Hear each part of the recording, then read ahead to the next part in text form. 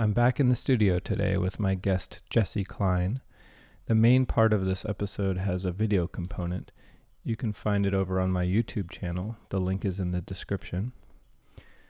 I met Jesse at a cacao ceremony. He's the partner of Sina Schellenberger, my guest from episode 2.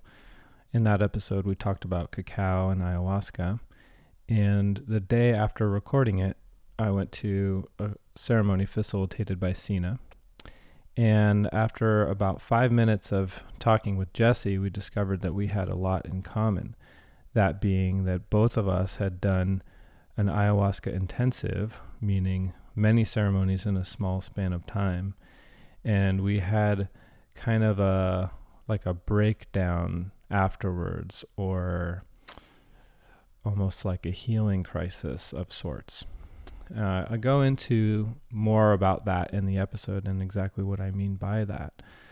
But I invited him to come on my podcast and tell his story, and also because I wanted to relate it to mine and see what we had in common about having this unusual experience that very few people have of doing a lot of ayahuasca all at once. And there's something that happened to both of us where we got to a really high height and then things kind of fell apart. And I've noticed after talking to many people that this is something that can happen. So I just wanted to put this out there as somewhat of a cautionary tale about ayahuasca. We also talk about the benefits and the profound impact that this plant medicine has had on our lives. But, ayahuasca being a fairly new thing to Western culture, I think many times opportunities or medicines like ayahuasca can only have a positive reputation or only have a negative reputation.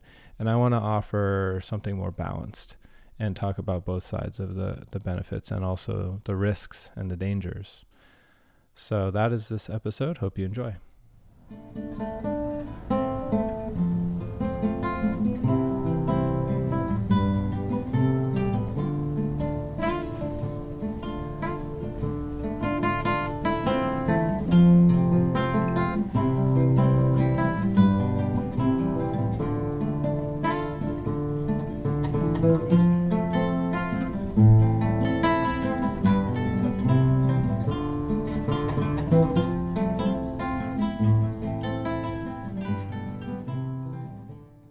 Thanks for coming down, Jesse. Appreciate it. You're welcome. Yeah. So you did about 100 ceremonies in the span of about 3 years, you said. Yeah. Yeah. Something like that. 2.5, 3. That's quite a bit. That. Yeah. Yeah. And you said you were doing regular ceremonies maybe about once a week or once every other week. Yeah. There was periods of time where it was more of them in a short period of time. Yeah. Say average maybe one every 3 weeks Okay. over that period. Yeah. 3 years. Yeah. And what did you know that you wanted to do that much ceremony, or did you just start and it just kind of kept going? It was a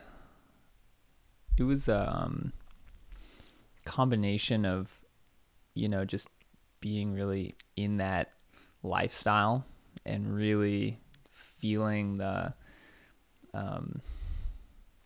incredible transformations that were taking place. I was kind of becoming like a transformation junkie, and going to these circles and having my mind blown again and again. Right. And feeling the love afterwards, feeling the openness, the connectedness, and just wanting more of that and feeling like, wow, this is the way to live. Totally. We're doing it. We're creating the tribe, the new tribe. And it's really beautiful. Mm-hmm.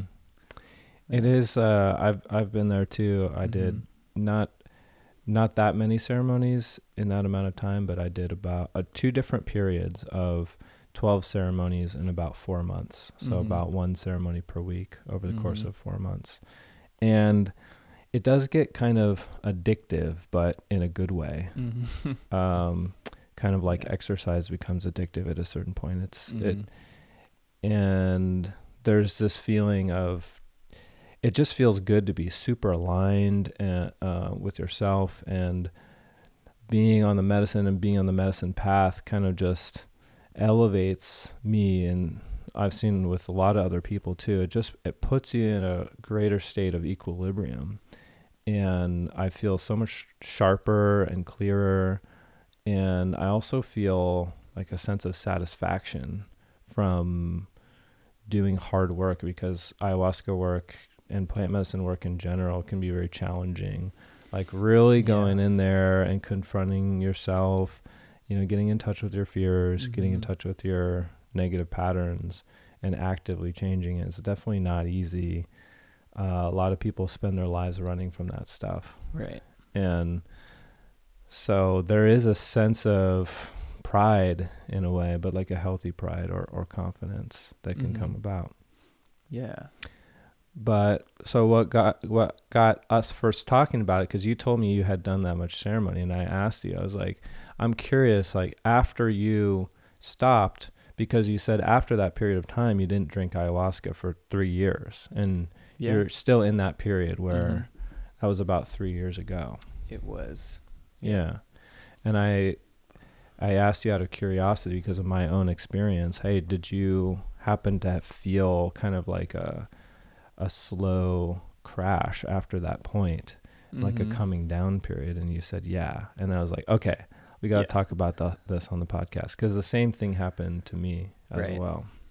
Yeah. So I want to talk about that first. I want to get later into sort of the higher experiences, but I wanted to talk about this because there's so much benefit from ayahuasca ceremonies, but there's also this other side which I think people don't realize. And there's a certain way to go about working on yourself in such a deep shamanic way that it's integration basically, and staying grounded. And there's these kind of pitfalls that sounds like both of us fell into, and many neophytes on the path fall into, because it's so new to our culture. Yeah. And so I really wanted to talk about the importance of being in balance. So would you just tell us a little bit about what was it like to stop doing ceremony, and then how did that unfold for you afterwards? It really came about because I realized that at a certain point I was going and I wasn't receiving as much. I was kind of just showing up, and it was almost like the medicine just said, like, I've given you enough. Like, you're good. You don't need any more of me right now. And I would just go and like try to feel and like go back into that place of like opening and deepening. And I mean, it was still what it was, but I just realized like, this is just it's not what I need anymore. At a certain, too much medicine can be poison. Right. Too much of anything is not, and it's like, so yeah, I just listened to that voice that was like, this is not actually medicine for you anymore. And at the same time started to feel all these physical ailments, I guess, feeling really fatigued, just like weak. Like it took a lot out of me. I was feeling I started getting some digestion problems. Just felt like my internal systems were kind of thrown out of whack. And I think that's not just from the medicine. That was like a combination of like the diet I was eating before for much of my life, and possibly picking up some parasites in, Australia or Thailand or whatever, and then not dealing with that in the proper way, and then jumping right into a bunch of medicine work that was pretty hard on my body. Yeah. And ayahuasca it does have a body burden associated with it. It's cleansing and healing to the body in some cases, but if you do too much, it can be hard, especially on the liver. Yeah. and other organ systems as well. Yeah.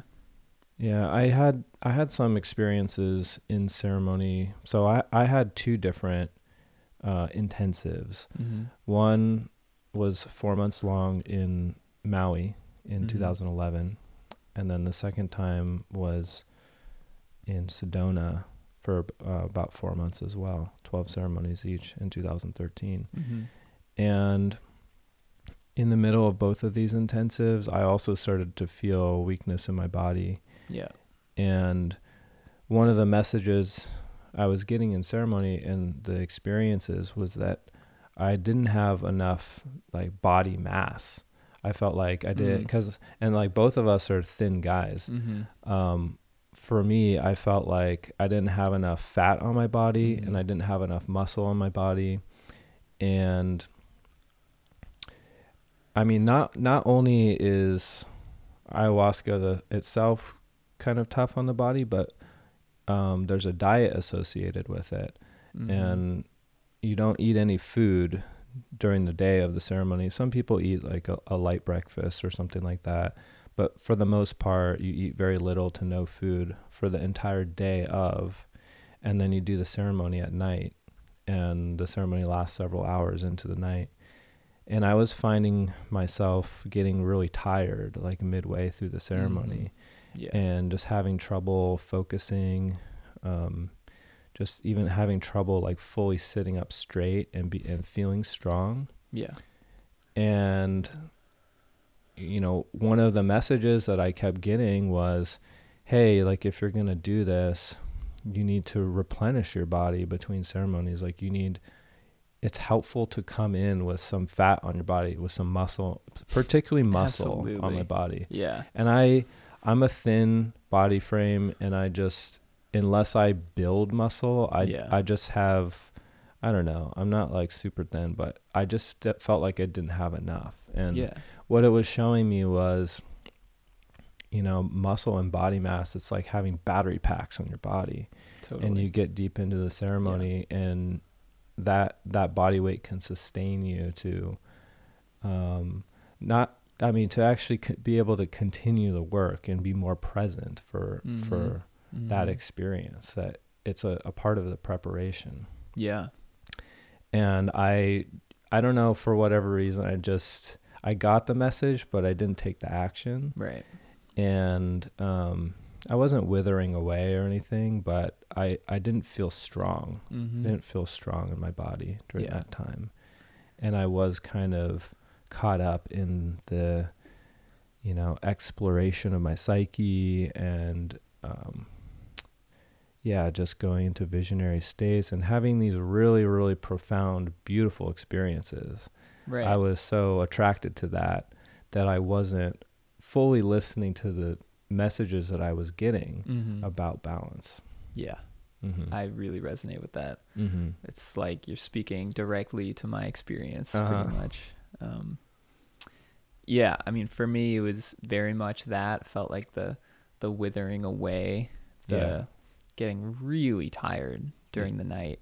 And the ceremony style that I was going to wasn't where you lay down and it's pitch black. It was like there's lights on, there's an altar in the middle, people are sitting up, shaking rattles and singing, and like it's very energetic. Right. And I would push myself to like sit up and be a warrior and like do this. And it was like sometimes it was just like fighting my adrenals, just like really like trying to make them work when really what they want to do is just lay down and sleep. Like that's what they're supposed to be doing at that time of night. So I really resonate with that. And also, you know, for me, I was into all this other stuff like physical cleansing. The peak of my, I'll call it naivete, was when I did a 3-day watermelon fast where all I ate for 3 days was watermelon. And then that culminated in the end of that, going into ceremony that night. Yeah. So 3 days of watermelon and then straight into ceremony. Yeah. And that was one of the hardest ones that I've been in. I mean, I was freezing, like shivering. Yeah. It's not a good idea. No, it was not a good idea. I had one of those too. I did a 2-day coconut water fast in Hawaii, and then straight into ceremony. Yeah. And it was a powerful ceremony. I got like really, really lifted and really cleansed too. And it's a little graphic, but whatever. I had to go to the bathroom, and we were in the jungle, and we just like dug a hole in the ground. Basically, that was our toilet. Yeah. And I've never in my life seen so much physical matter come out of me. It really, it completely emptied me, and probably it cleansed me. Like, sure.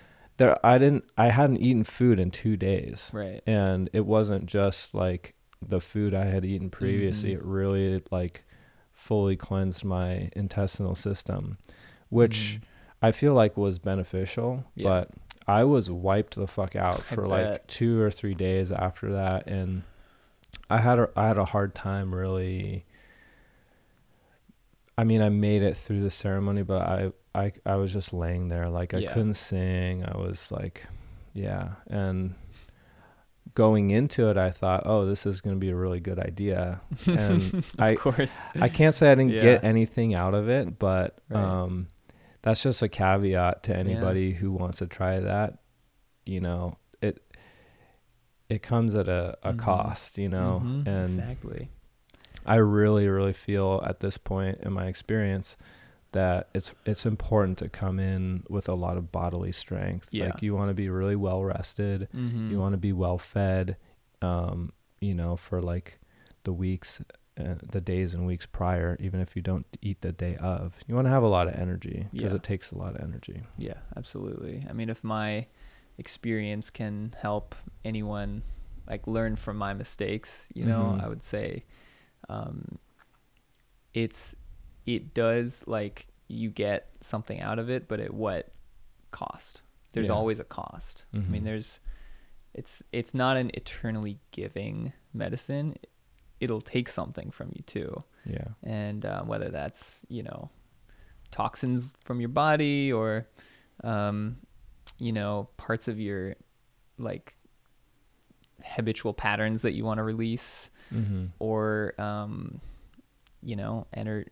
energetic strength, that your, or immune system strength. For me, it was that, I did it so much and stayed up so many times all night. And then, 2 nights in a row sometimes. So I'd stay up all night, and then the morning would come and my whole adrenal system would be out of whack. So I wouldn't sleep because my body would be pumping adrenaline because the sunlight was coming up, which tells you to, all right, it's a new day, give you some cortisol, give you some energy, even though I hadn't slept all night. And then I'd just go throughout the day and then maybe nap for half an hour and then do it again the next night. That really takes its toll. Yeah. And it's easy to, not feel like anything's wrong because that day in between I was so high, so connected with people and so like in awe of life and like, wow, I just did so much good work last night, connecting with all my friends. It's so yummy and juicy. But that energy can kind of fuel you to, I mean, it's absolutely, you're having these peak experiences, just insights and, things that maybe you never experienced before or never even dreamed of. Like it really can expand you and fills you with excitement. And I think for many, many people that you can ride that wave at the cost of your body, and you can kind of like want to push past that to keep going. But, and the general vibe of the group that I was in, and a lot of my friends at the time were really into the ascension style of life, so really like we're ascending past our body, past our physical ailments, past everything, and we're moving up. And so that was, part of the cleansing is like getting really light, releasing all the physical things in my body and like all the toxins and really you know, Yeah. And it turns out, doing a bunch of juice fasts for my body type isn't necessarily the best way to go. Right. And also doing medicine at the same time. Yeah. Because it's not strengthening, like we're talking about building muscle mass and building more meat on the bones. That's not the way to do it. Right. Totally. Yeah. Yeah. There's an interesting, like, I don't quite know how to feel about the whole ascension thing. Like I get the energetic of it and the aim of it. And I guess I'll talk about it for people who have no idea what this is. I mean, it's hard to encapsulate, but I would say the idea of ascension is like connecting into the higher parts of the spirit or higher realms. And, from a Western perspective, this is total nonsense because, we've really only discovered the physical world, or like, the time-space dimension that Einstein talked about. But like 4D, the fourth dimension is time. But, it's pretty clear to me at this point that other dimensions exist, that we're connected to them all of the time, whether we realize it or not, that we are multidimensional beings. And there's, it's really apparent on the ayahuasca experience or the DMT experience. Sometimes when people take these substances, they just end up going there and experiencing these realms, whether they expected to or not. Right. But if you really consciously tap into it, you can consciously access these realms and go to these places.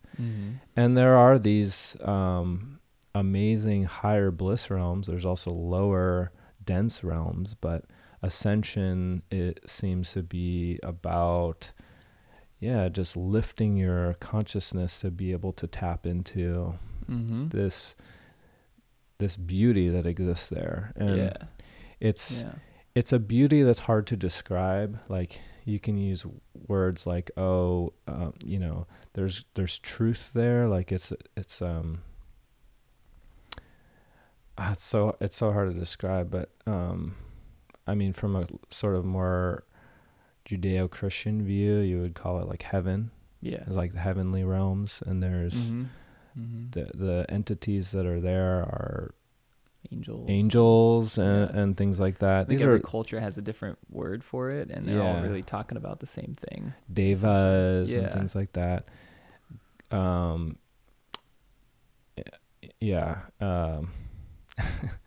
It's hard to describe really, but these are just labels. But I do find that when I go up to those realms, when I ascend to those realms in the plant medicine experience, there is very intelligent, loving, benevolent sentience there, and beings and entities that are unfathomably ancient and wise and powerful.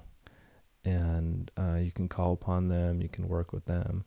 And I mean, what's not attractive about heaven? Who wouldn't want to go up to heaven? It's totally attractive. During the experience, and who wouldn't want to kind of like cultivate themselves in that direction, even in their daily life, right? Yeah.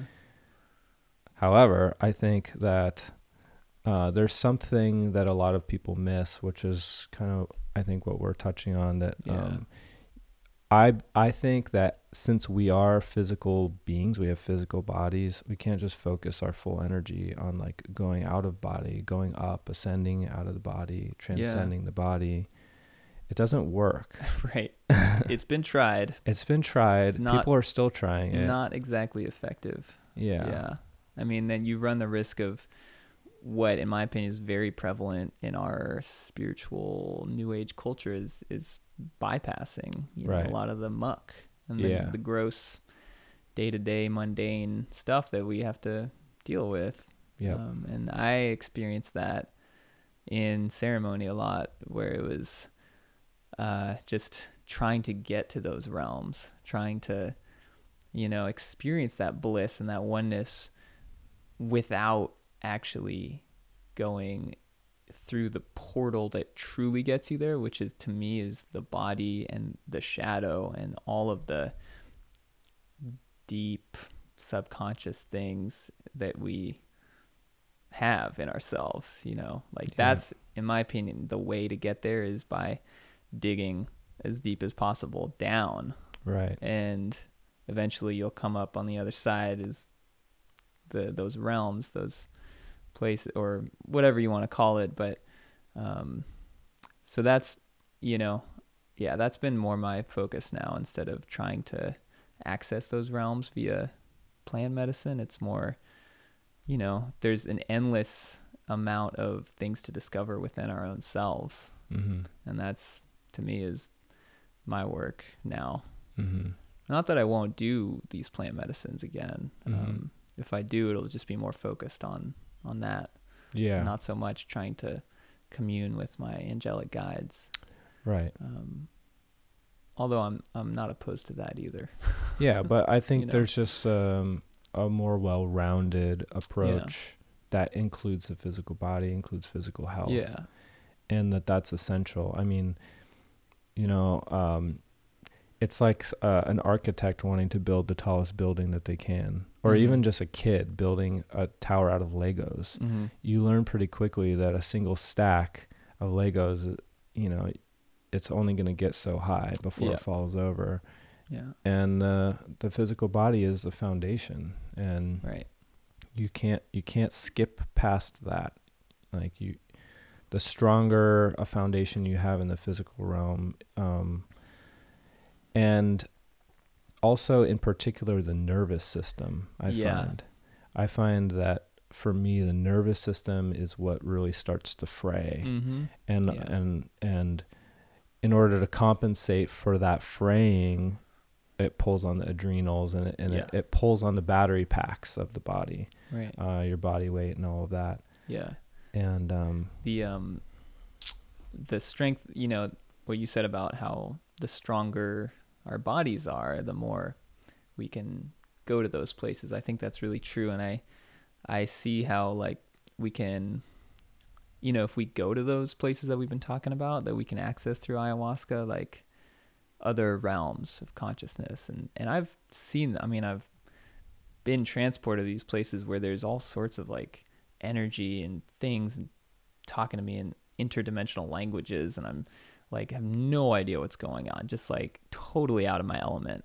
Like, I don't know if you're benevolent, if you're trying to eat me right now, like what's going, you know? Yeah. There's not this, and I attribute that to not having a solid ground, like solid, like sense of earth within myself. And I think that's part of, we touched on this earlier about how our culture is doing this, our Western culture is doing this intense medicine, and it can be really ungrounding. Totally. Because we're not in touch, we're not living in nature every day as these original people who have done this medicine for thousands of years are living. You know, that's where it came from, the jungle, and they're like the most in touch with nature that you can be. They're living, walking on the earth every single day. They're guests in their environment, not masters of their environment. Yeah, we're walking in shoes on concrete with our phones, living in these metal houses, like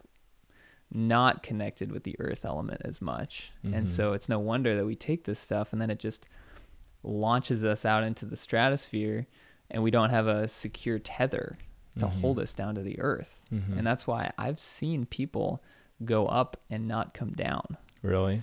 Yeah. Like have like a psychotic break? Yeah.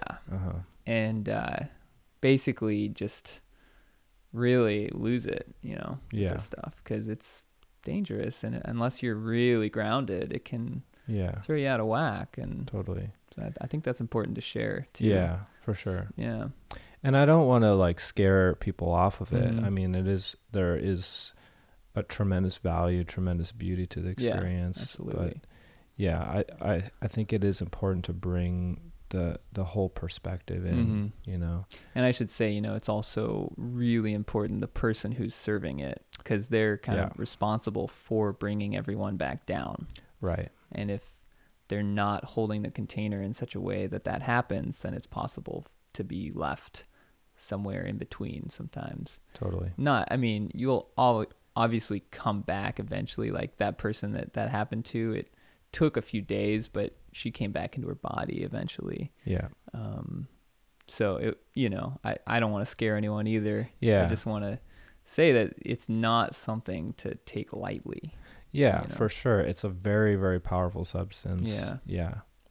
And one thing I can mention for people in that kind of situation who are super ungrounded or who are super open energetically from the medicine, if you need to come back down, you can eat salt or eat foods, like have a vegetable bowl or something like that and put salt in it.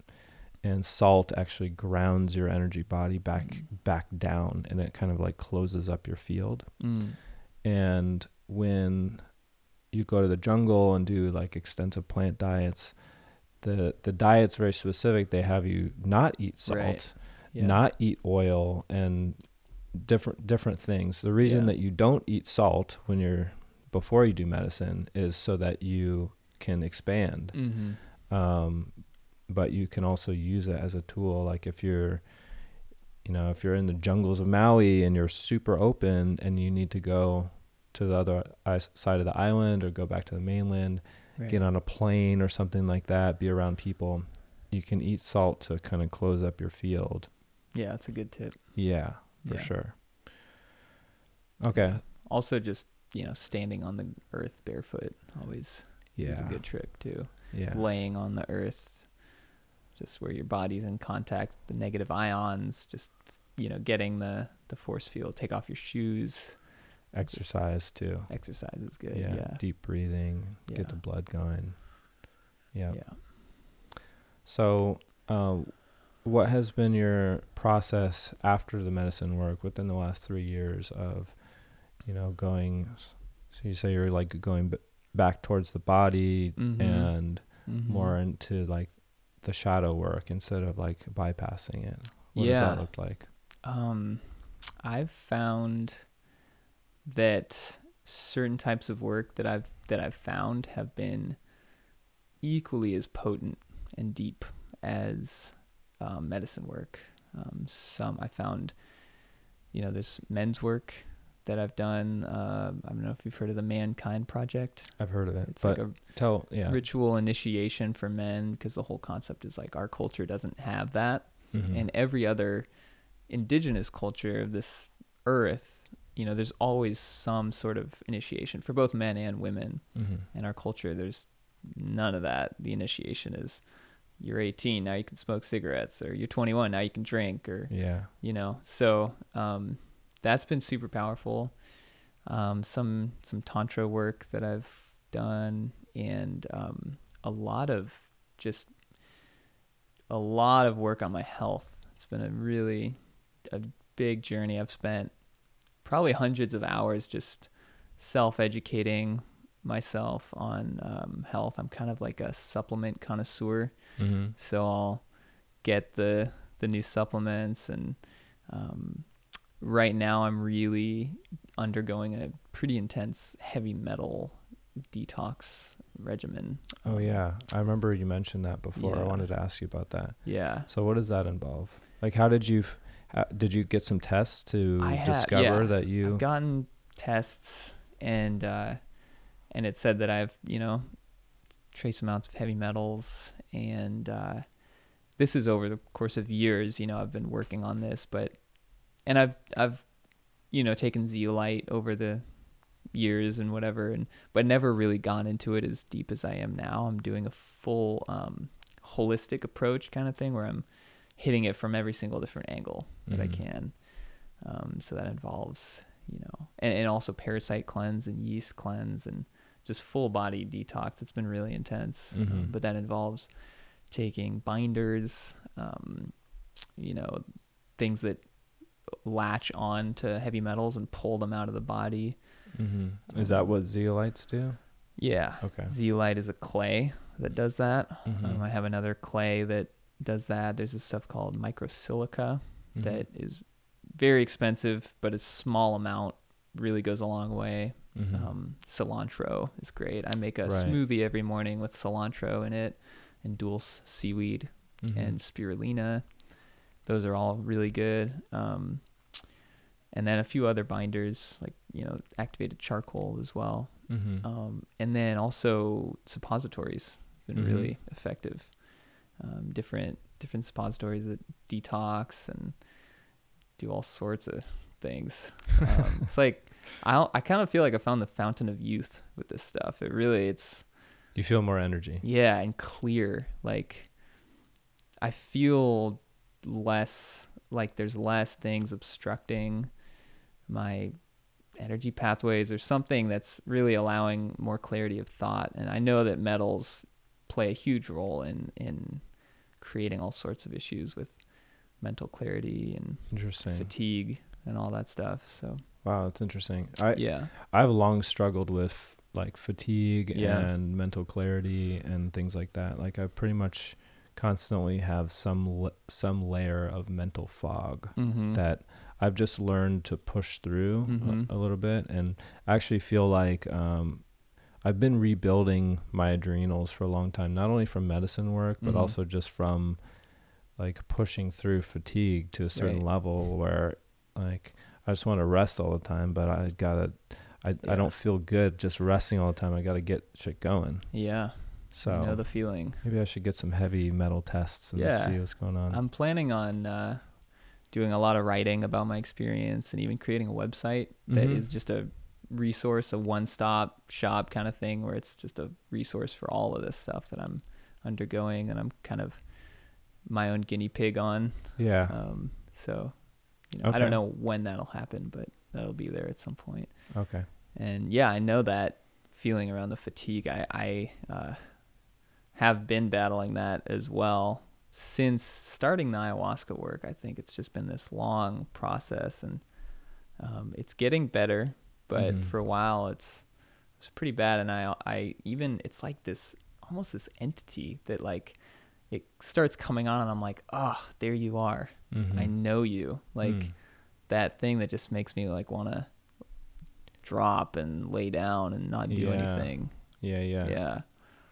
So I feel that too. I've seen, I don't know if it's an entity in me. I wasn't necessarily having that label, but I saw the energy of it in my body during ceremony. Actually, I could see, like I was looking into my body and I could see all of my energy lines. And then there was this like, there's like orange, reddish orange, sluggish energy running through like my meridians, and it was like parasitic. And I was like, what the fuck is that? Yeah. And what I got at the time was that it was stress. It was like stress and anxiety and mental activity. Yeah. That sounds right. But who knows? I mean, yeah. Yeah. Yeah, and I didn't mean it in the sense of like no, external entity that like came in me, but more of like something that I'm so familiar with that I can almost like see it and like make friends with it almost, and like, oh, yeah, here it's you like are. a personality, or it's like it appears. Yeah. I get that. Yeah. So, but like I said, this process of pulling out all this old toxins and heavy metals especially, I think, are so gnarly. I've been feeling a strong difference. I just really recommend everyone undergo some form of that, because it's so necessary just living in the 21st century, just being in the world we live in. It's just inevitable that we are exposed to these things. Right. Yeah. I know you can get mercury from the environment, but especially from fish, and mercury accumulates in the body, and the body does not necessarily do a good job of eliminating metals. Copper toxicity is another one. Aluminum, like a lot of just regular non-natural deodorant products have aluminum in them, and a lot of our products have bullshit in them. Lots of bullshit. And not just metals too, but plastics. I mean, there's all kinds of stuff that gets into us and over years can make us feel sluggish, and it's confusing because, I mean, I still have not discovered the source of my fatigue, but I just feel like I'm way more sluggish than I should be. And I kind of have to, it's like time for me to undergo this journey and figure out, but it's tough because, I mean, I went to a doctor, which I was like, I'm pretty sure I know what's going to come out of this. And I just went to an allopathic Western doctor. And, you know, you tell me you have fatigue, and fatigue could be anything. Yeah. And he was actually better than a lot of other doctors. Like up here in Sonoma County, people are just a little more awake, even just your regular folks. Yeah. You know, he's on to like meditation as a healthy thing, and he had a lot of, he surprised me. But you know, I asked him about heavy metals. I mean, he didn't know about a lot of other kind of more alternative things. Right. But alternative, but valid, I think. Yeah. Yeah. Or at least worth researching and looking into. Right. I mean, my main thing, this is why I don't go to see allopathic doctors, because they're not going to try to treat the root cause of your ailments.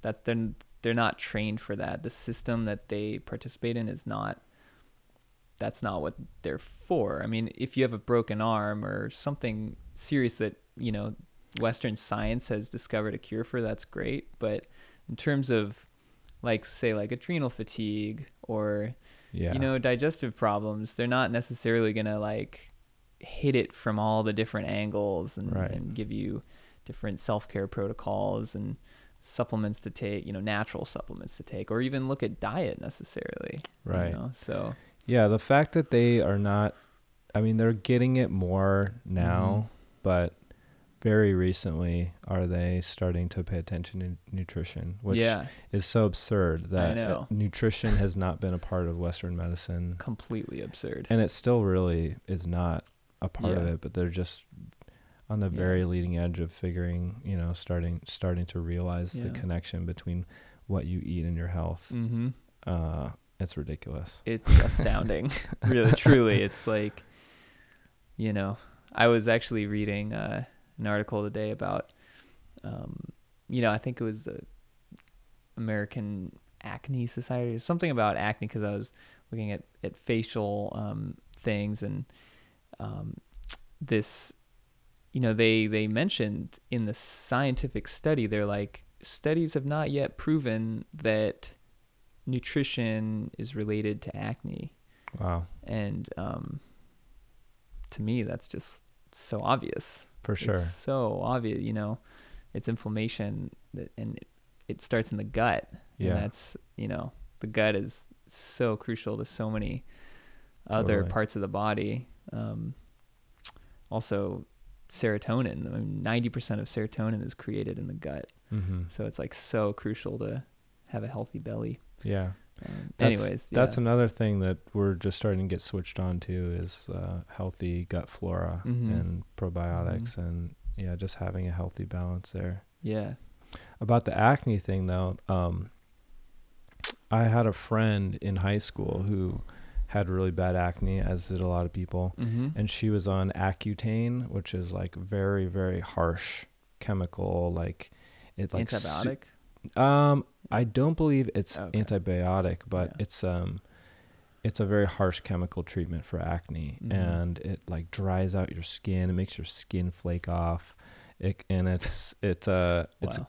think it gets rid of your acne, but at a severe cost to the rest of your body. And it's people go on Accutane after trying other stuff that doesn't quite work.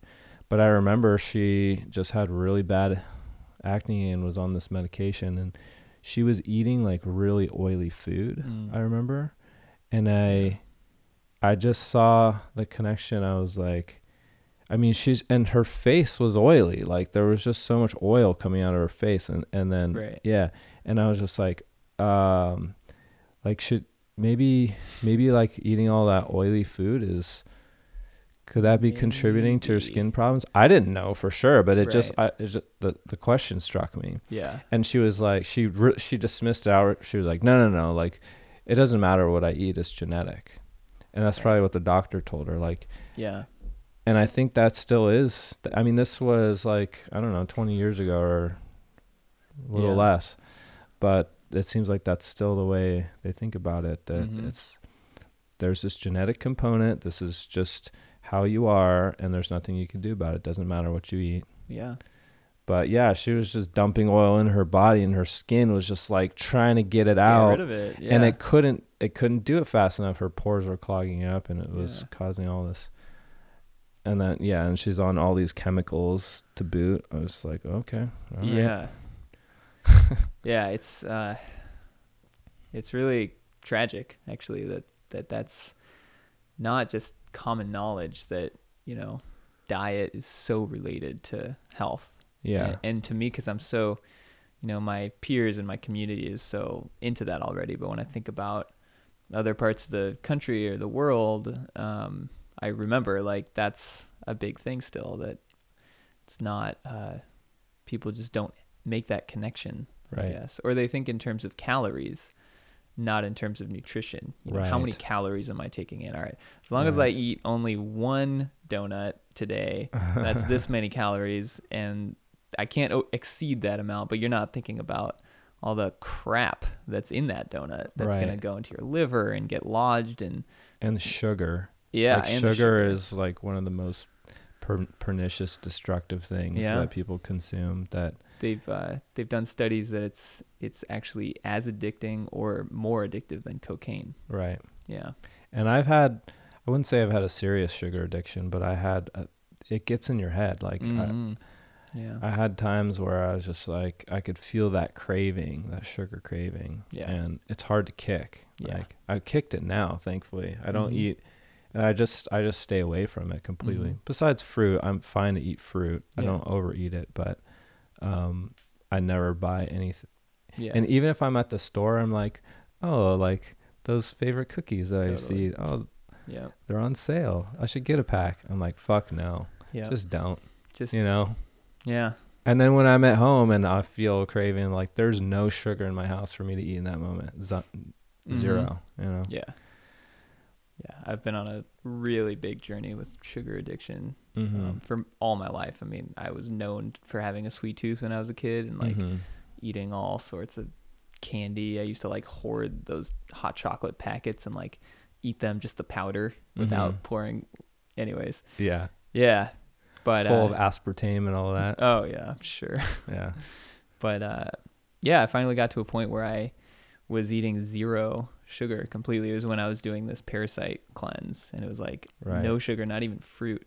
Yeah. And that was really tough. Yeah. But I did it for months, and then got turned on to this other guy called the Medical Medium. I don't know if you've heard of him. No. But he's an interesting character. Definitely, you know, I take everything he says with a grain of salt, but he's really helped me. And he says fruit is the life-giving force of nature that is just loaded with, you know, antioxidants and nutrients that are so good for us, and we should be eating fruit. Right. So I started eating it again, and it actually made me feel incredible. Right. And then I went a little too heavy on it, started eating too much fruit. So now I'm actually just moderating it and finding this place of balance. Yeah. It seems to be going pretty good.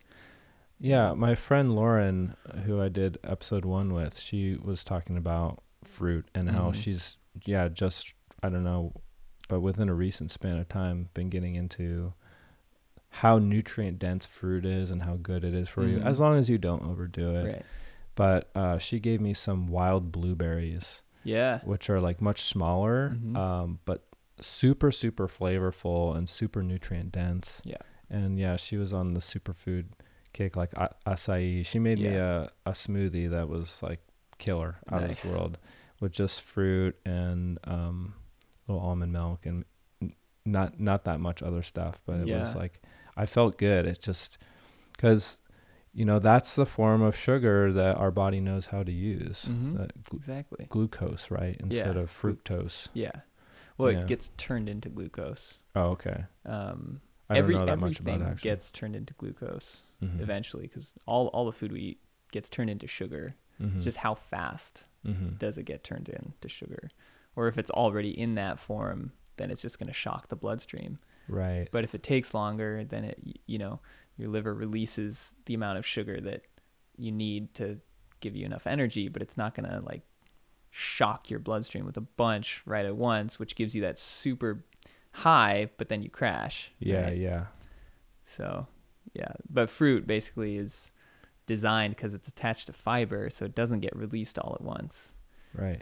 So it's more of a sustained thing. But it's funny you mentioned wild blueberries, because this guy, Medical Medium, that's like his number one fruit. I would say he's all about them. He says they're really great at detoxifying heavy metals, Okay. especially from the brain. They help pull out neurotoxins from the brain. I All gotta sorts get of good some. things. Yeah. I take them pretty much every day in a heavy metal detox smoothie that I make with cilantro and dulse and spirulina and banana. She had frozen ones. Do you just go to this? They're just in the buy 'em store. frozen. Okay. Yeah. Cool. I'll go get some. Yeah. Now, what about meat? Do you eat meat? I do. You sound guilty. Don't feel guilty. No, I'm not guilty. Okay. If I was eating factory farmed, like Yeah. whatever that horrible corporation is, Right. Yeah. No, I mean it's always local, totally organic. So when That's there's important with meat. Yeah. So when there's only, non-organic meat available, I just don't. It's like I don't even consider it food at that point. Well, yeah. I don't. It's like that's It's not toxic. edible. I mean, it's exactly.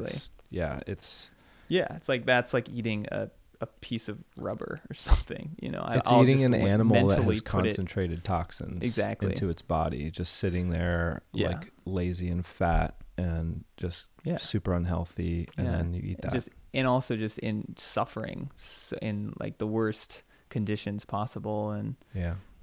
so I don't want to ingest that either. Mm-hmm. And if we're talking energetically, Right. so yeah, it's pretty occasional. I'd say average like once a week, Mm-hmm. sometimes once every 2 weeks. Mm-hmm. I just find that actually with all this cleansing that I've been doing, I've been less drawn to meat. Mm-hmm. So not like it's, that's a good or bad thing. I just find that I'm less like I really want some meat less right now. inclined towards it. Yeah. Mm-hmm. But there, like the other day I did have some meat, and I had some lamb, and I felt really good after. I was like, whoa, Mm-hmm. okay, I guess my body wanted that. Yeah. So yeah. Yeah. I'm not like entirely against it. Sure. Yeah. Yeah, I found that definitely during my time of doing medicine work and yoga and meditation and kind of really directing myself in that ascended type path. Mhm. I was never going for ascension necessarily, but Yeah. like definitely reaching for the realms of higher consciousness, expanded consciousness, things like that. I was eating very little meat or no meat, Mm-hmm. but I've been in a period of time since stopping medicine work, or I didn't really stop doing medicine work. I just didn't go back. I didn't feel the need, and I haven't drank ayahuasca for 3 years. Yeah. I feel like I probably will, Yeah, me too. I don't know when, but Mhm. I've just been waiting for the time where it feels right, and it hasn't Mhm. come in the last 3 years. But in this time, I've been also doing kind of a similar thing, just living mostly sober, Mhm. not even really drinking. I don't smoke pot or anything, Mhm. and just getting into health, getting into my body, putting more body weight on, Mhm. and eating meat. Yeah. And for me, I know a lot of people have moral objections to meat and all of that, and I agree with that on the factory farm Mhm. level. Yeah. I wish that I had access to wild meat or wild game. I would Right. love to eat some venison or elk or something like that, and try that out. I've never actually had any. I've had jerky and stuff like that, Mhm. but I'd love to have some fresh steaks. But Yeah. I find that organic grass-fed beef and bison feels super good. It's like, because I feel like I've been recovering. I had, moderate adrenal fatigue and just general fatigue. Yeah. And from getting exercise and working out and eating meat, eating eggs, eating plenty of greens and vegetables, I really feel like not only do I feel physically healthier, but I also feel more mentally stable, like less swayed by emotions, and my emotional peaks and valleys are stabilized, they're leveled out. And I mean, a lot of people are having a really hard time due to the current political state and all the news that comes out, like really throws people off. Right. And really, because people are very empathic, and I fully understand that. And I don't like what's going on either, but I've been finding that I'm way less affected by the external world. I'm way less affected by even just other people freaking the fuck out. Doesn't make me nervous. That's like great. I'm kind of finding my own stability through physical health. And it is great, because for some reason I just was not initially inclined in that direction. I was inclined to open my third eye and go super psychedelic Evel Knievel and see how far I could go before getting smacked, Right. But I think we all eventually get smacked when we go in that direction, because it's unsustainable. Yeah, I mean, what goes up must come down, right? Yeah. According to the laws of gravity, which we are, living on this planet, so we have to obey its laws.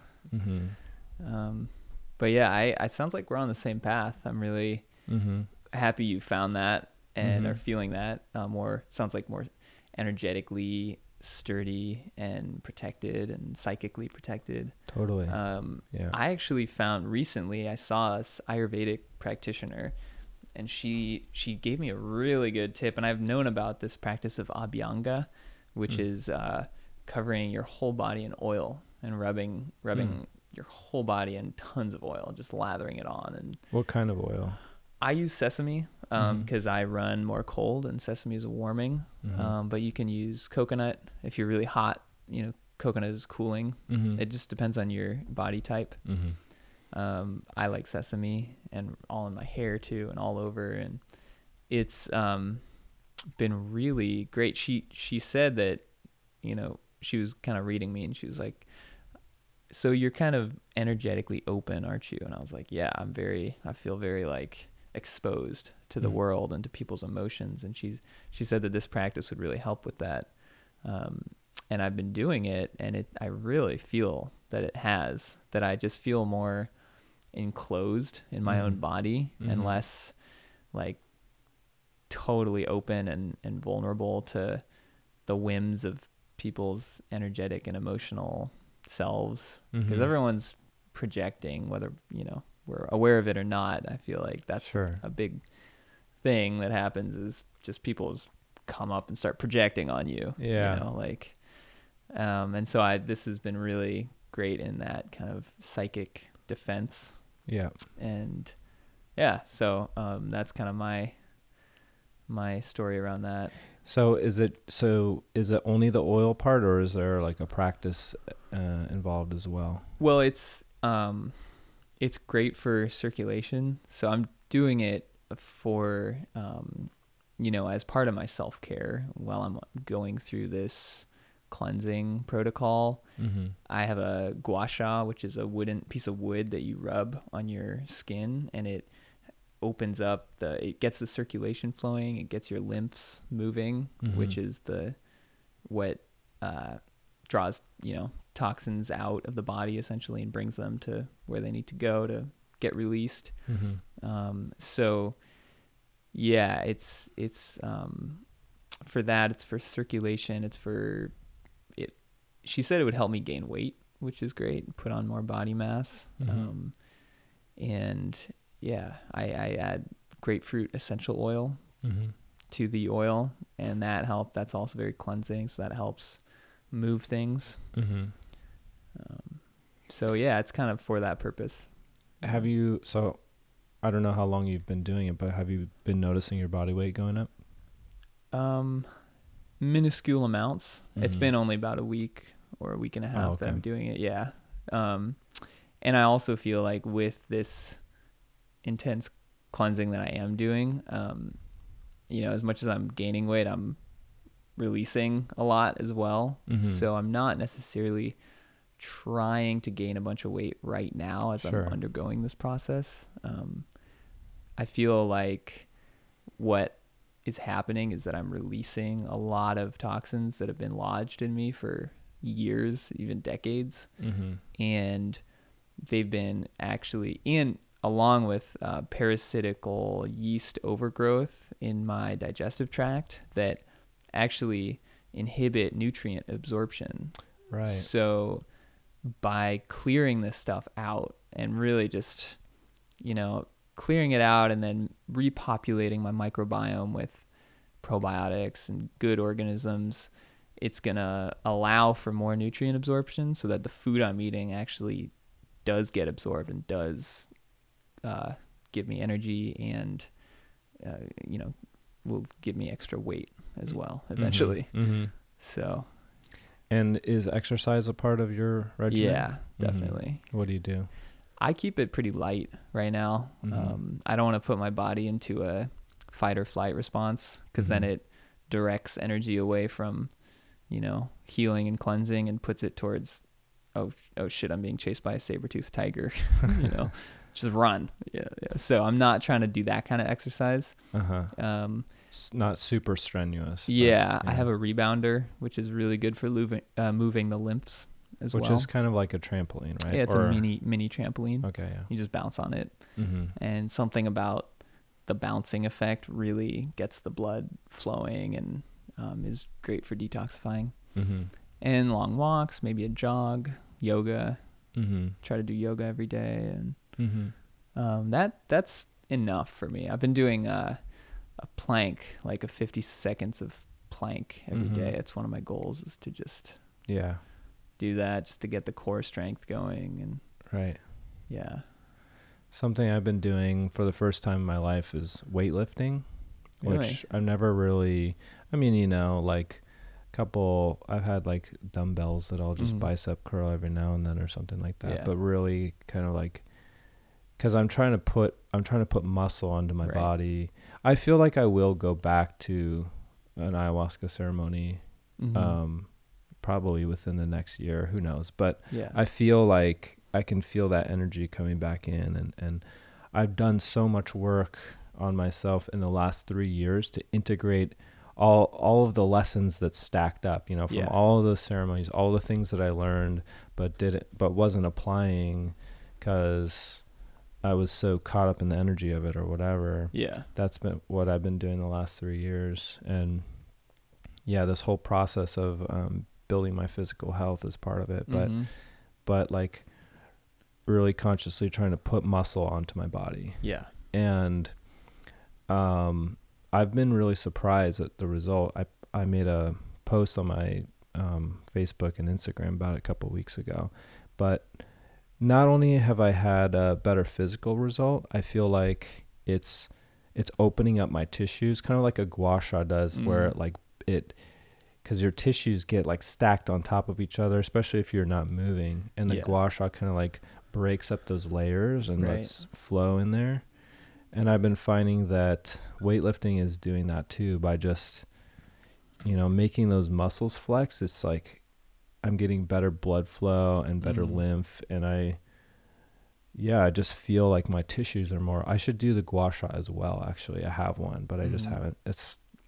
I usually go in the sauna, but it's summer, so it's too hot.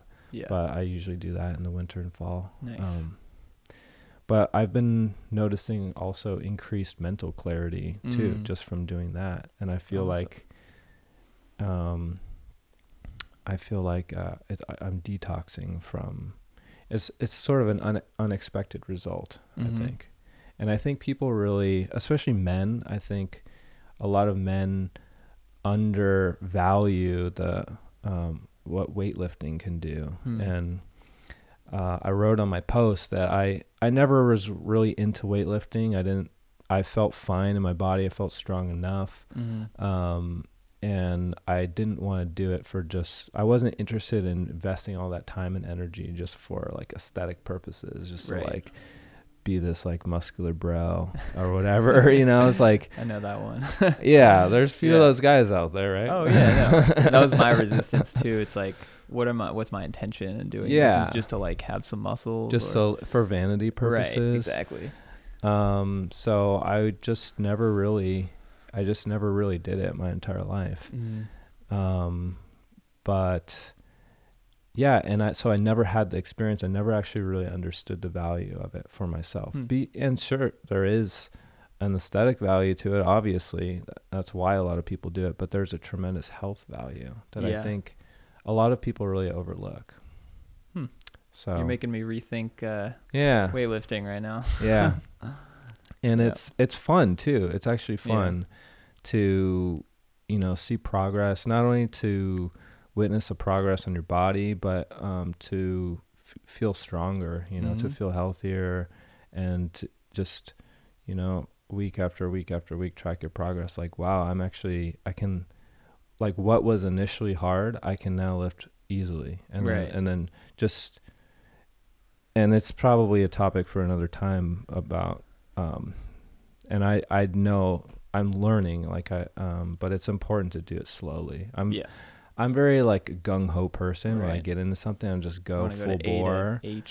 Yeah. But I've learned my lesson, I think, through going gung ho into ayahuasca. I've learned that, you know, there's no shortcuts for anything. And that really the best way to go about things is to build a foundation. So I've been starting slowly, and for anyone who wants to get into it, I recommend the same. Nice. Because you can hurt yourself, especially if you're, you know, if your body is like super tight from not working out, not stretching, and you just go into the gym and try and lift, then you can hurt yourself. But it is, it's worth getting into, I think. So. Yeah. As you know, I'm moving to Nevada City tomorrow. Right. And if you weren't, I would say let's go work out. Yeah. Totally. But I've been thinking about taking up like some sort of martial art as a way to get in shape, you know, bring some discipline into my life. And it sent me on this whole rabbit hole of like so there's a Kung Fu studio up there. So I've been thinking about that one as opposed to like karate or Aikido or MMA or kickboxing or Muay Thai, Jiu-Jitsu. And so it sent me on this whole YouTube spree of like, you know, what's the best martial art, or like what's the most effective. And so what it led me to is this whole like movement of people who are like against the traditional forms, and they're basically like, you know, Muay Thai and I guess Muay Thai is very traditional, but they're saying like Jiu-Jitsu especially, and MMA and stuff like that, and wrestling and Western boxing and stuff like that will defeat like the traditional forms of Kung Fu and karate and Aikido. And it does in practice. It seems like they're just more effective because the other forms don't really do as much grappling as like Jiu-Jitsu. Right. You know, so if a Jiu-Jitsu fighter will get a, you know, Kung Fu person on the ground, on the mat, then they're dead. They're done. Yeah, you know? Totally. In theory, although Kung Fu does utilize like eye jabs and stuff that wouldn't be in practice in a contest format, but in a real life situation, you don't know what would win, I guess, because...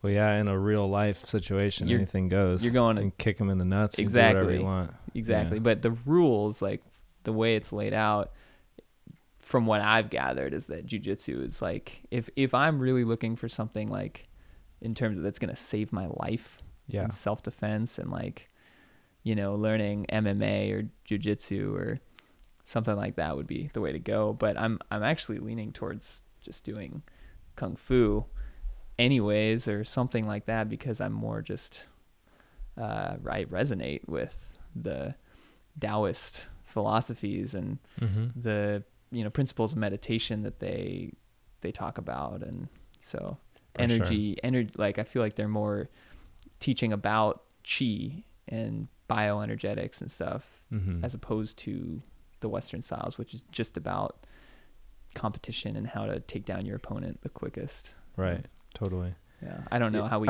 got on this topic, but no, that's fine. Yeah. I guess it depends on, you know, what you're going for. Like if you want to, if, you know, your goal is to be the best fighter or to defend yourself or whatever, then yeah, you probably would want to go with jiu-jitsu or Muay Thai or something. And all of the MMA guys who fight for a living at the highest levels. Yeah. I mean, at this point, it's like in the beginning of the UFC and all of that, it was just kind of like, let's throw all these styles together and see what happens. And jiu-jitsu has kind of, jiu-jitsu especially has emerged as a superior form. Yeah. At least for grappling. Yeah. And then for striking, Muay Thai, American boxing, like you said, kickboxing, and even karate. Yeah. To a degree. But I mean, I haven't been in a fight since high school. Don't anticipate getting in a fight. There's been many situations where I could have been in a fight, but I avoided it. Yeah.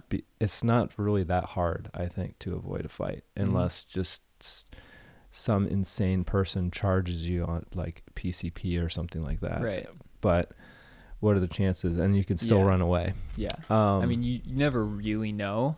You never really know. Anything could happen, but I'm going more against like, I'm going to do this for my personal development. Totally. And not do this for like the off chance that I might get attacked someday. Of course. Although it'll help in that situation too, obviously, because there's still a lot of great things about Kung Fu.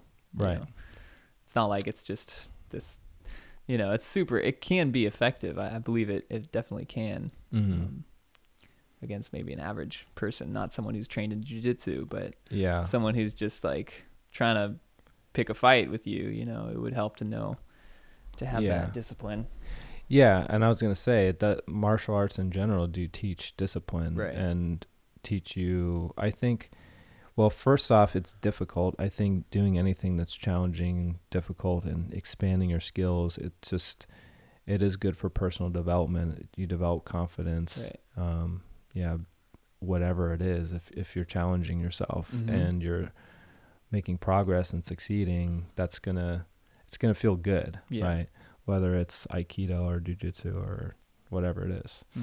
So there's definitely that benefit. But I'm more drawn to kind of like you are, more of these sort of, I don't know what to call them, but there's a spirituality, you know. Yeah. I'm drawn to Aikido. I don't know that I'm so drawn that I'm going to go study it, but if I were to study martial art, that's the one I would go, because I like the philosophy of it. And it is effective, maybe not against a trained fighter, but I like the philosophy of being still or being stable and using the opponent's energy against them. So they come at you and then you orient yourself and angle yourself and leverage yourself to use their energy against them and throw them. Yeah. And then there's like different grapples and holds and ways that you can lock them down and twist their shit the wrong way. Right.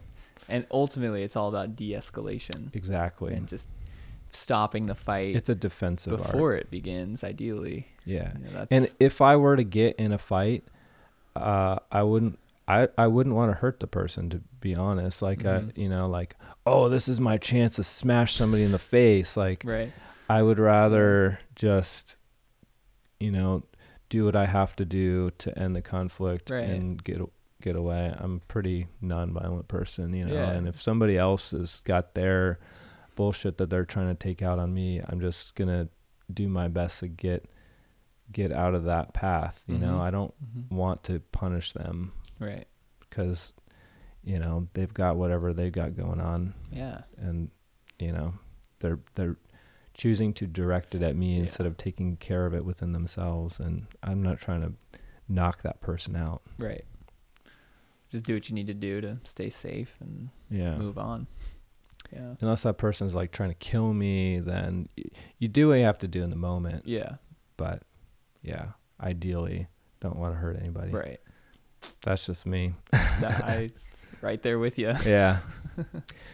Well, I know that you got to get going because you're moving tomorrow. Mm-hmm. So I want to honor your time frame. Is Cool. there anything else that you wanted to add before we wrap up? Well, we covered a lot. We did. Yeah. We did. Well, if maybe you could, is there anything that you want to add or? Well, I want to ask you, so like from all of, let's say there's somebody who's never drank ayahuasca and they're drawn to the benefits, but kind of nervous about, because there's so many things you hear, from the highest high stories to scare stories, and it can be a little bit daunting to kind of enter into this community and into this experience.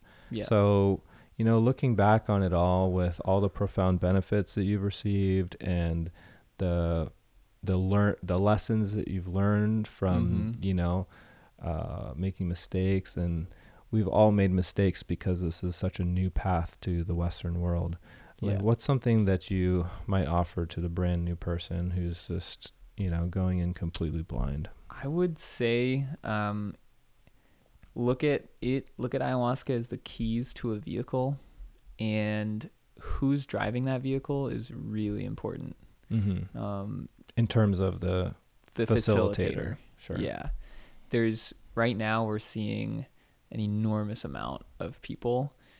This is one of the whole things that I'm really not happy with the whole ayahuasca culture right now, is that, people go to South America, they'll drink maybe 5 or 6 times, and they'll come back and they'll start leading ceremonies and charging $200 per pop, and maybe serve the medicine and then put their iPod on with some really trippy music, and that's it. Horrible. And you definitely don't want to. Hey, you might go to one of those types of ceremonies and have a amazing experience, but to me, this is such a potent medicine with such a long lineage of people who have been doing it for thousands of years, and they have a lot to offer in terms of their teachings and in terms of how they work with the medicine to help you open and receive it and heal from it with it. Mm-hmm. So I would say, it's just be really, really discriminating about who you sit with. For sure. Because it's important. There's plenty of people out there who just may not have the experience needed to really facilitate deep transformational growth with it. I have to say, most of the bad experiences I've heard have been in circles like that. Exactly. Because not only does that person not have training and not know how to help guide people through difficult experiences, they may not also really be in touch with how strong the medicine is, what plants are in the medicine, how much to serve people, things like that. Yeah. So I agree with you. And it's hard to know who is properly trained, but you want somebody who has undergone a formal apprenticeship from a very experienced teacher, and probably has, traditionally, and it's different for different tribes, but as far as I understand it, traditionally people there's a long apprenticeship process, many years, like 7 years, 10 years, 15 years, or whatever it is, at least a few years of full-time immersion, full-time study. It's not an easy thing. I think it's probably one of the most difficult paths to actually walk, and to be an ayahuasquero is one of the most difficult things. And you cannot go drink ayahuasca 3 to 5 times and come back and no way. That's still kindergarten level. Yeah. So if you can find yourself to an experienced facilitator, that's best. And also, I would say don't drink a lot of medicine your first time. Like, even if they're trying to serve you a lot, I don't know. Like, I would think that I was lucky in my first ceremony to be with, there was 2 facilitators, and both of them were very experienced. And I was like excited and ready to go for it, and they're like, let's start you off slow, right? You know, Yeah. And because some people are very sensitive to it, more sensitive than most, and it's best to just have a little bit, maybe like I don't want to say how much, because I don't want to put a specific quantity out there, but a little bit, and see how it feels. Yeah, it's my thought that someone who's experienced and is a true facilitator will be able to sense how much you need and how much is good for you. For sure. And because they're so in tune with the medicine, right? So intuitive from doing this work for so long, and they've done so much work on themselves and opened up the higher centers in their, whatever. That I feel like if it's really a legitimate ayahuasquero or ayahuasquera, it's they'll take care of you. Take care of you. Yeah. But as a brand new neophyte, you may not know how to recognize that person. Oh yeah, it might. And sometimes, and sometimes they talk the talk. Yeah. And they're wearing all the Shipibo clothing, and they've got the feather fans and the rattles, and they look legit. And maybe they have some power, they have some great songs or whatever, but they themselves have a lot to learn. You just do have, it's definitely a world you want to tiptoe into carefully, There's no rush. Like, don't rush yourself to it's, the thing is, it's not necessary for spiritual development. It's just another tool. And there's so many tools out there. And if you think that, I need ayahuasca to get to this next level of my development, that's just not true. I mean, it could be really incredible and healing for you. It could open you up to amazing new experiences and development within yourself, but I firmly believe it's not necessary.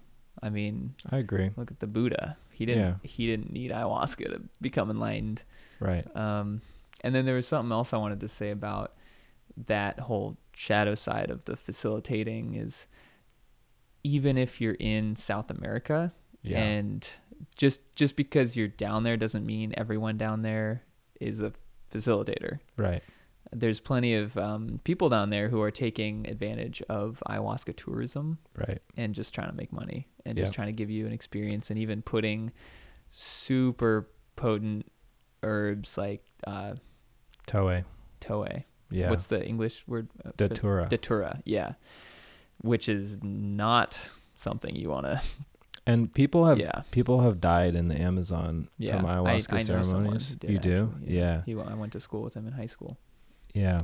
That's terrible. From this area. In almost every case where somebody dies in the Amazon, it's from somebody drinking ayahuasca that has datura in it, which is, it's a very powerful plant. It's extremely advanced, and it is part of poisonous. It's extremely poisonous. Yeah. It is part of the ayahuasca culture, but really, it's not a plant that's very often used, even by advanced shamans. Yeah. And people, there are people, they're Peruvians, and they play the part, and they might make the ayahuasca themselves and throw whatever in there and make something that's actually deadly. Yeah. Yep. And it gives ayahuasca a bad name because it's like, someone went down, they drank ayahuasca, they died. Yeah. But it wasn't through the proper way, Exactly. And I know this, we're painting kind of a dangerous picture of it, which it's good to be aware of all this. And I would also just say that the way that I've experienced this medicine works, and I've seen this with other people, is that it almost chooses you when you're ready for it, and you'll feel the call. And I would really just recommend opening up to that if, that higher power or force, whatever that, if it's calling you, then you can choose, all right, it's calling me, I'm going to go for it, or I'm not. And if not, that's fine too. But if it's calling you, life will probably give you a circumstance or a situation where it's available and it, you can have that experience. And then it's up to you to feel into, is this the right one? Is this does this feel right for me? If it doesn't feel right, by all means, like don't just go. Wait, just hold out until it is right. Yeah. Because there's no need to rush. Right. There's no need at all. It's just. And it is an interesting kind of almost mystical thing how it finds its way to you. And other people have talked about this too, and I've experienced it. And I feel like this will be a theme that, because people keep talking about this, how it calls you. Yeah. And I think it's hard to imagine what that feels like if you haven't experienced that. But it has a way, like when you're being called, the experience of being called by it, it's like you just start hearing about it, like people are talking about it, or it just comes from all these different angles of your life, and then all of a sudden there's an opportunity where you can go. As opposed to, I want to go trip on ayahuasca, and you just you really like seek it out in a very direct way. Yeah. Because whatever, I don't know. And there's a lot of curiosity about it right now, and I know that I've had more of a cautionary tone about it, even though the podcast is about the benefits of plant medicine and personal growth. But it is super important to talk about the totality of the situation, because a lot of people just, dive headlong into Narnia and they're just find themselves like way over their heads. Yeah. So it's good to go about it in a balanced way, as with all other things. Exactly. Yeah. I'll probably be integrating some of my ceremonies for the rest of my life, Yeah. Maybe even a few lifetimes after that. Yeah. Like, who knows, I've done so many, and to me, it's like, what's the point of doing so many if you can't integrate it? So that's the real work. Yeah, that to me is the reason one should do it in the first place, and the reason one should go back is because they feel like they've integrated that first one. Like, okay, now it's time to like continue that work and go to the next one. Yeah. But sometimes integration can take months or years, and that's fine. I think if I could redo how I did it, I would just do it way less, and be easier on my physical body, and not get into the, not dig the hole essentially that I dug myself, that I'm currently pulling myself out of, and really just work on the integration piece of, just, okay, that was a lot. Let's take that in for a few months, see how life goes, and then go from there. And it takes time to apply. It takes time to change, to make real lasting change. So I have had the feeling after a ceremony, like, of really getting it, and just feeling like immediately after, in the days or weeks after, feeling super clear, like, wow, I really get it now. I totally see all these things in myself. Totally. I see where I was, where I am now, how I can be, the totality of it all. And ayahuasca actually remains in your system for a while. Like, there's a feeling, there's an energy that stays with you for a little while, which will eventually fade.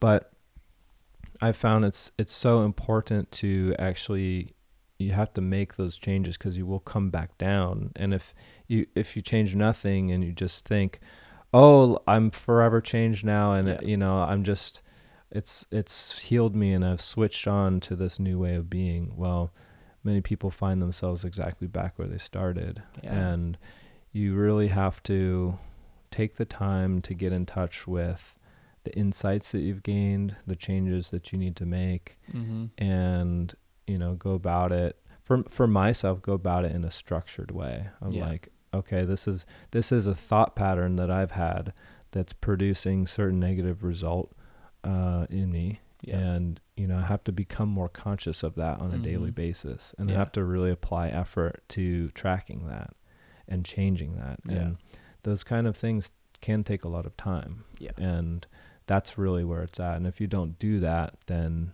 you basically forget. Yeah. And you end up back at square one. Totally. There's another piece I just want to mention before I go, and that's that what you're talking about is integrating all of this and, say, working on changing some of our patterns. It's really hard if the people that we hang out with are not willing to accept our changes or our transformation, or if the current paradigm that our community is not in the paradigm of like being open to transforming and seeing what changes we can make. And that's just something to be aware of, is the people we become who we hang out with, essentially, I think. Yeah. And so if we're hanging out with people that aren't,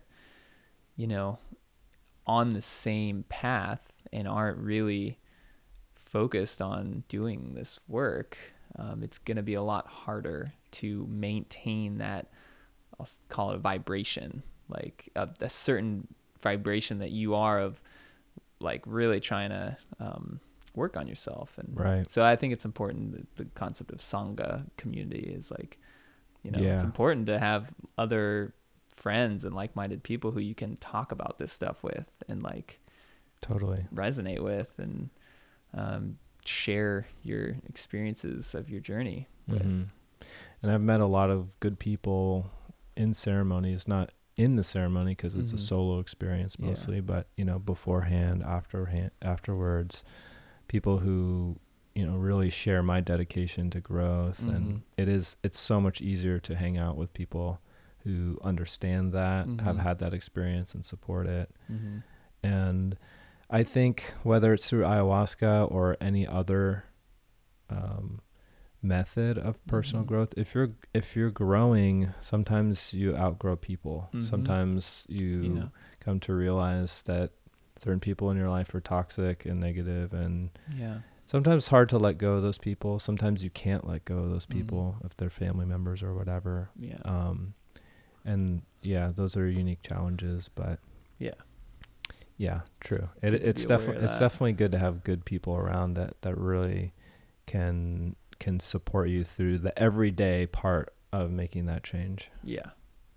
People who can hold you in your blissful awakenings and your, oh my God, bro, I just hit God consciousness, and also your complete shatterings and falling apart and like, wow, I just hit rock bottom. Like I've just hit the depth of my despair, and like seen that, and someone who can hold you in that is important too. The second one, the people who can do the second one are especially valuable.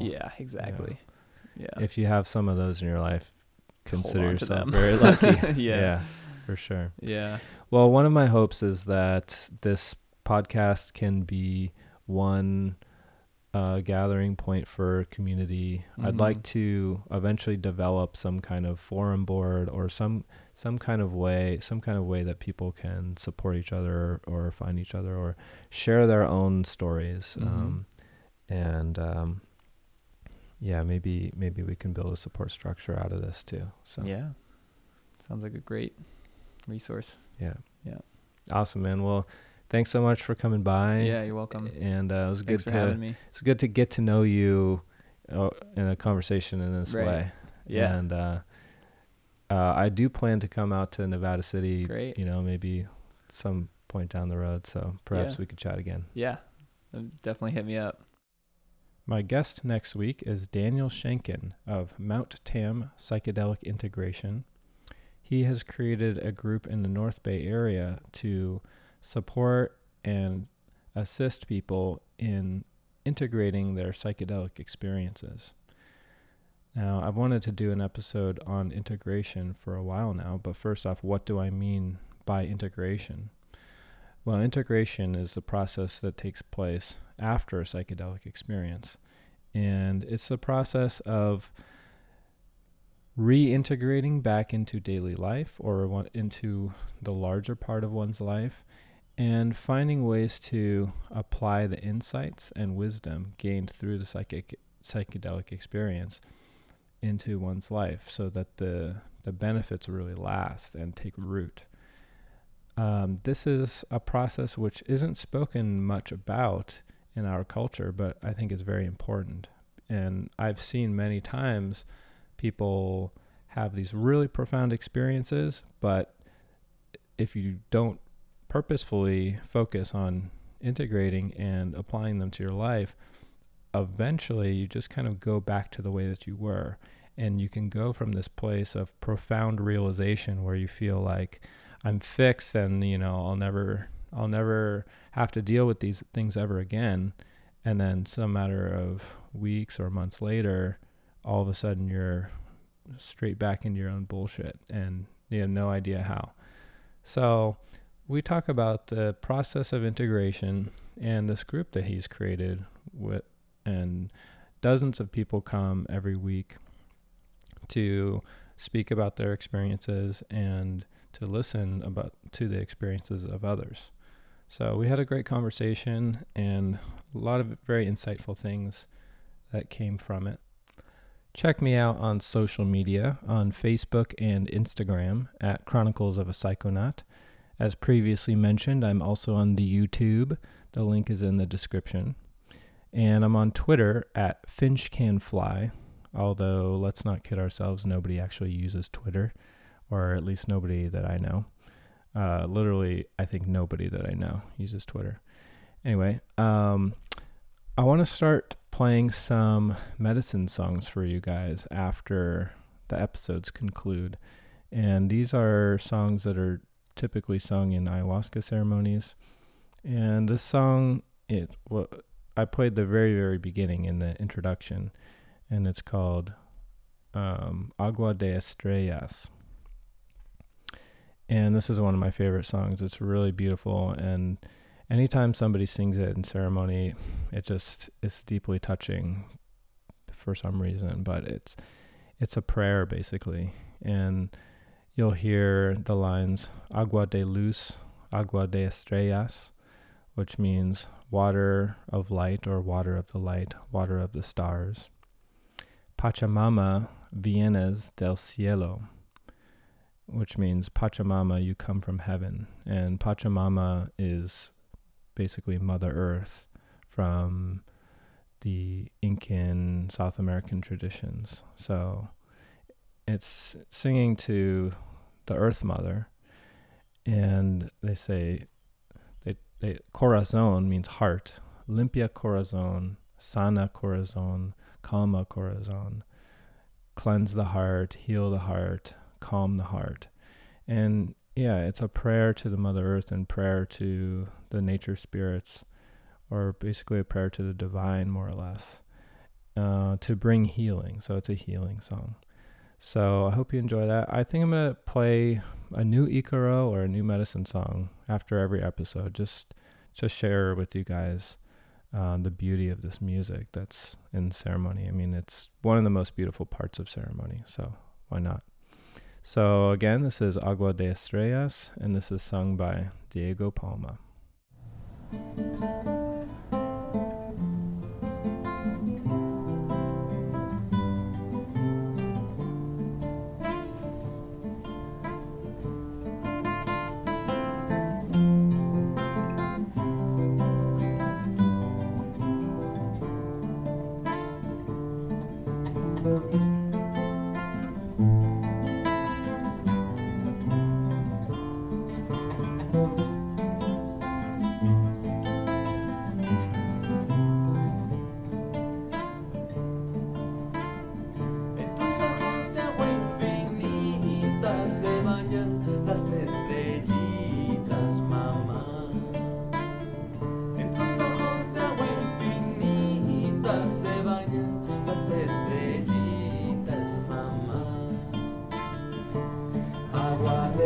Agua de estrellas, Pachamama vienes del cielo. Agua de luz, agua de estrellas, Pachamama, vienes del cielo.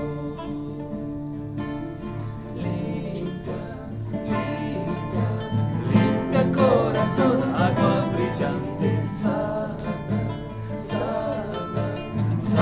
corazón, agua bendita, calma corazón, agua del cielo, mamá.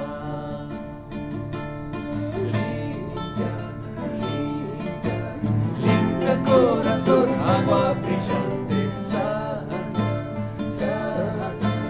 sana corazón, agua bendita, calma corazón, agua del cielo, mamá. En tus ojos de agua infinita se bañan las estrellitas, mamá. En tus ojos de agua infinita se bañan las estrellitas, mamá. Agua de luz, agua de estrellas, Pachamama, vienes del cielo. Agua de luz, agua de estrellas, Pachamama, vienes del cielo.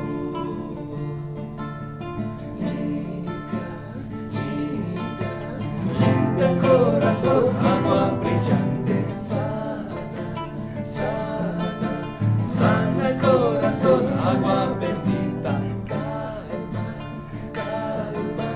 calma corazón, agua del cielo, mamá.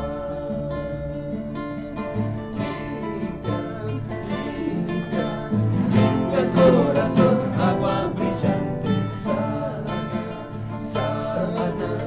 sana corazón, agua bendita, calma corazón, agua del cielo, mamá.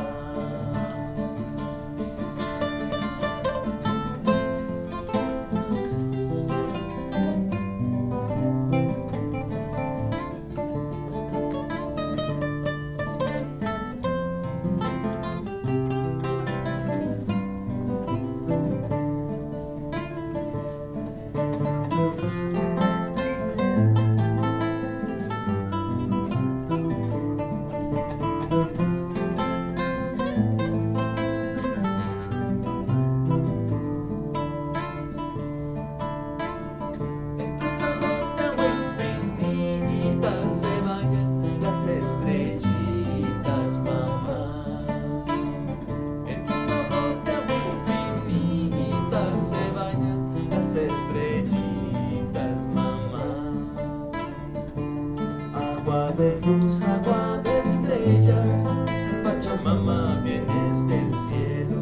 Agua de luz, agua de estrellas, Pachamama, vienes del cielo.